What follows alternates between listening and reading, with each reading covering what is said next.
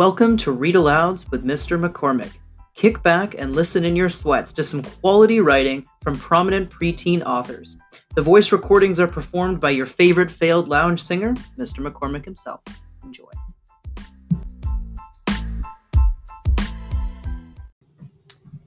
Hi, grade 8s. Today I'll be reading the classic short story, The Monkey's Paw by W. W. Jacobs. Written in 1902, Jacobs tells the horrific tale of what happened to the White family one tragic night after buying a cursed talisman that grants them 3 wishes.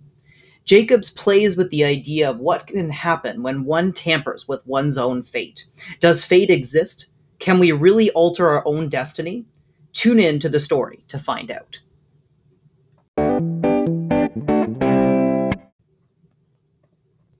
Part 1. Outside, the night was cold and wet, but in the small living room the curtains were closed and the fire burned brightly. Father and son were playing chess. The father, whose ideas about the game involved some very unusual moves, putting his king into such sharp and unnecessary danger that it even brought comment from the white-haired old lady knitting quietly by the fire. "Listen to the wind," said Mr. White, who, having seen a mistake that could cost him the game after it was too late, was trying to stop his son from seeing it. "I'm listening," said the son, seriously studying the board as he stretched out his hand. "Check." "I should hardly think that he'll come tonight," said his father, with his hand held over in the air over the board. "Mate," replied the son. "That's the worst of living so far out," cried Mr. White, with such a sudden and unexpected violence. "Of all the awful out-of-the-way places to live in, this is the worst. Can't walk on the footpath without getting stuck in the mud, and the road's a river. I don't know what the people are thinking about. I suppose they think it doesn't matter because only 2 houses in the road have people in them." "Never mind, dear," said his wife calmly. "Perhaps you'll win the next one." Mr. White looked up sharply, just in time to see a knowing look between mother and son. The words died away on his lips, and he hid a guilty smile in his thin gray beard. "There he is," said Herbert White, as the gate banged shut loudly, and heavy footsteps came toward the door.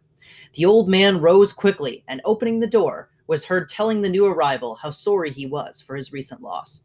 The new arrival talked about his sadness, so that Miss White said, and coughed gently as her husband entered the room, followed by a tall, heavy-built, strong-looking man, whose skin had the healthy reddish color associated with outdoor life, and whose eyes showed that he could be a dangerous enemy. "Sergeant Major Morris," he said, introducing him to his wife and son, Herbert. The sergeant major shook hands, and taking the offered seat by the fire, watched with satisfaction as Mr. White got out drinks and glasses. After the 3rd glass, his eyes got brighter, and he began to talk. The little family circle listened with growing interest to this visitor from distant parts, as he squared his broad shoulders in the chair and spoke of wild scenes and brave acts, of wars and strange peoples. 21 years of it," said Mr. White, looking at his wife and son. When he went away, he was a thin young man. Now look at him." "He doesn't look to have taken much harm," said Miss White politely. "I'd like to go to India myself," said the old man. "Just look around a bit, you know." "Better where you are," said the sergeant major, shaking his head. He put down the empty glass and, sighing softly, shook it again. "I should like to see those old temples and fakirs and street entertainers," said the old man. "What was that you started telling me the other day about a monkey's paw or something, Morris?" "Nothing," said the soldier quickly. "At least nothing worth hearing." "Monkey's paw?" said Miss White curiously. "Well, it's just a bit of what some might call magic, perhaps," said the sergeant major, without first stopping to think. His 3 listeners leaned forward excitedly. Deep in thought, the visitor put his empty glass to his lips and then set it down again. Mr. White filled it for him again. "To look at it," said Sergeant Major, feeling about his pocket, "it's just an ordinary little paw, dried to a mummy." He took something out of his pocket and held it out for them. Miss White drew back with lots of disgust, but her son, taking it, examined it curiously. "And what is there special about it?" asked Mr. White, as he took it from his son, and having examined it, placed it upon the table. "It had a spell put on it by an old magician," said the sergeant major, "a very holy man. He wanted to show that fate ruled people's lives, and that those who tried to change it would be sorry. He put a spell on it so that 3 different men could each have 3 wishes from it. The way he told the story showed that he truly believed it, and his listeners became aware that their light laughter was out of place and had hurt him a little. "Well, why don't you have 3, sir?" said Herbert cleverly. The soldier looked at him the way a middle-aged man usually looks at disrespectful youth. "I have," he said quietly. His face whitened. "And did you really have 3 wishes granted?" asked Miss White. "I did," said the sergeant major, and his glass tapped against his strong teeth. "And has anyone else wished?" continued the old lady. "The first man had his 3 wishes, yes," was the reply. "I don't know what the first 2 were, but the third was for death. That's how I got the paw."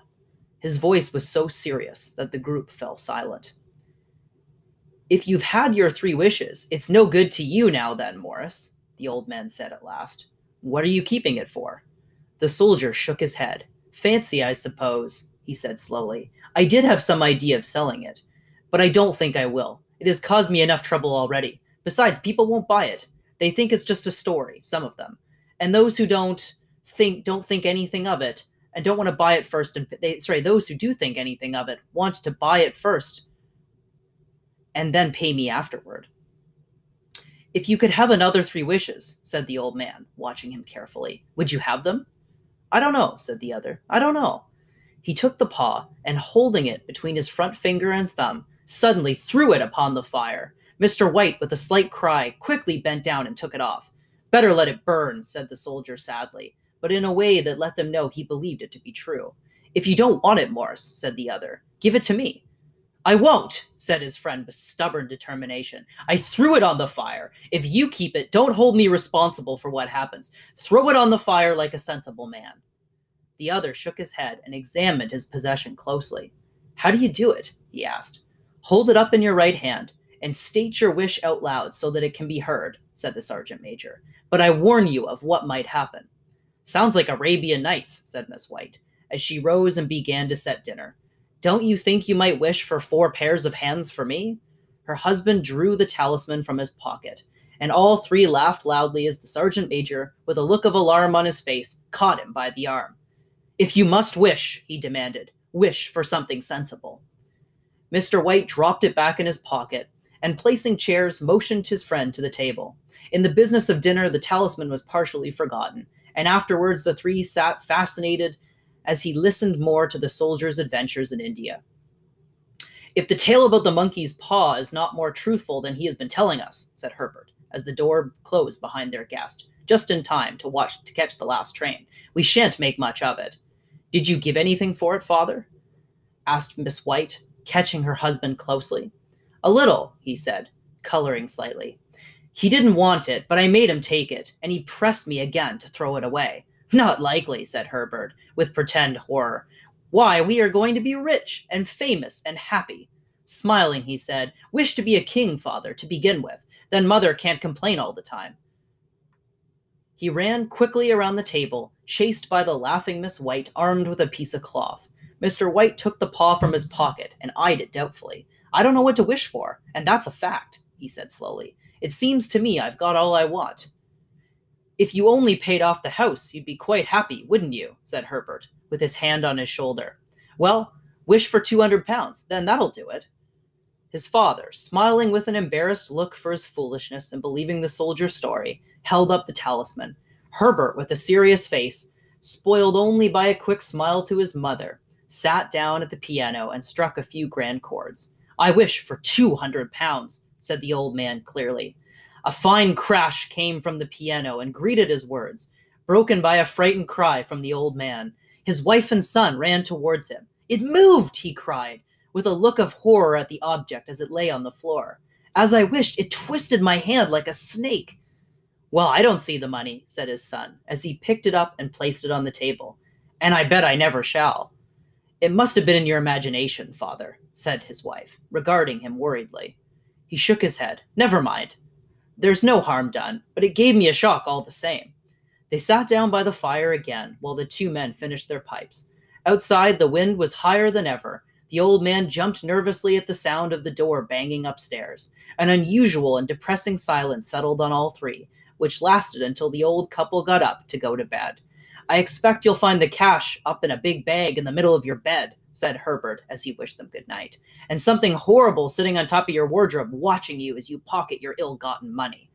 Herbert, who normally had a playful nature and didn't like to take things too seriously, sat alone in the darkness staring into the dying fire. He saw faces in it, the last so horrible and monkey-like that he stared at it in amazement. It became so clear that with a nervous laugh, he felt on the table for a glass containing some water to throw over it. His hand found the monkey's paw, and with it a little shake of his body, wiped his hand and his coat, and went up to bed. Part 2. In the brightness of the wintry sun next morning, as it steamed over the breakfast table, he laughed at his fears.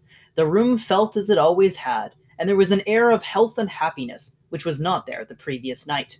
The dirty, dried-up little paw was thrown on the cabinet with a carelessness which indicated no great belief in what good it could do. "I suppose all old soldiers are the same," said Miss White. "The idea of our listening to such nonsense! How could wishes be granted in these days? And if they could, how could 200 pounds hurt you, father?" "Might drop on his head from the sky," said Herbert. "Morris said the things happened so naturally," said his father, "that you might, if you so wished, not see the relationship." "Well, don't break into the money before I come back," said Herbert, as he rose from the table to go to work. "I'm afraid it'll turn you into a mean, greedy old man, and we shall have to tell everyone that we don't know you." His mother laughed, and following him to the door, watched him go down the road, and returning to the breakfast table, she felt very happy at the expense of her husband's readiness to believe such stories.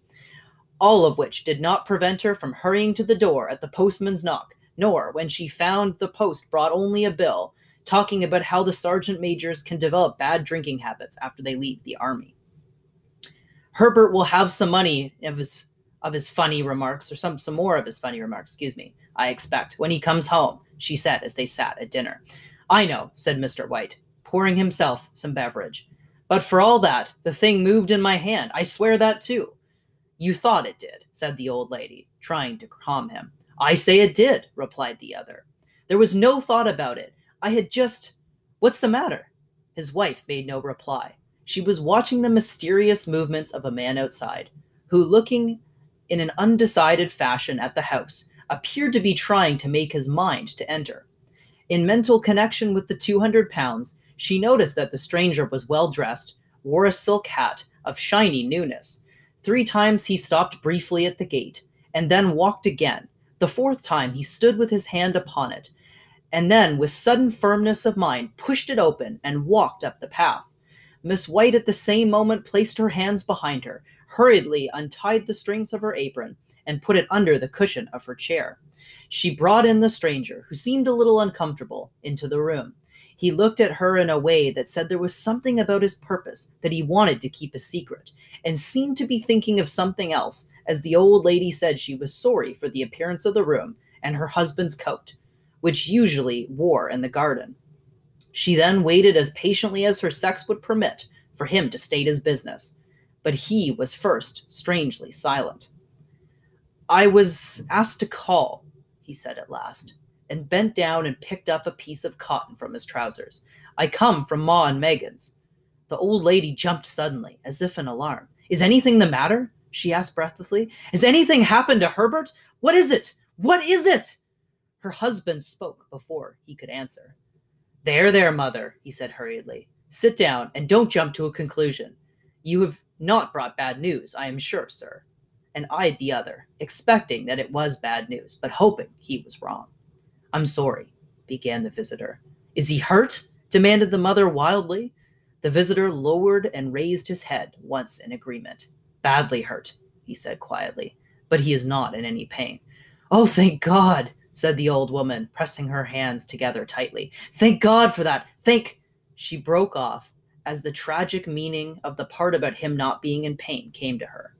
The man has turned his head slightly so as not to look directly at her, but she saw the awful truth in his face. She caught her breath, and turning to her husband, who did not yet understand the man's meaning, laid her shaking hand on his. There was a long silence. "He was caught in the machinery," said the visitor at length, in a low voice. "Caught in the machinery?" repeated Mr. White, too shocked to think clearly. "Yes." He sat, staring out the window, and taking his wife's hand between his own, pressed it as he used to do when he was trying to win her love in the time before they were married, nearly 40 years before. "He was the only one left to us," he said, turning gently to the visitor. "It is hard." The other coughed, and rising, walked slowly to the window.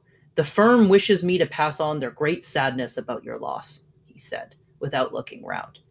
"I ask that you please understand, and that I am only their servant and simply doing what they told me to do." There was no reply. The old woman's face was white, her eyes staring, her breath unheard. On the husband's face was a look as such as his friend the sergeant major might have carried into his first battle. "I was to say that Ma and Megan's accept no responsibility," continued the other. "But, although they don't believe that they have a legal requirement to make payment to you for your loss, in view of your son's services, they wish to present you with a certain sum." Mr. White dropped his wife's hand, and rising to his feet, stared with a look of horror at his visitor. His dry lips shaped the words. "How much?" £200, was the answer. Without hearing his wife scream, the old man smiled weakly, put his hands out like a blind man, and fell, a senseless mass, to the floor. Part 3. In the huge new cemetery, some 2 miles away, the old people buried their dead and came back to the house, which was now full of shadows and silence.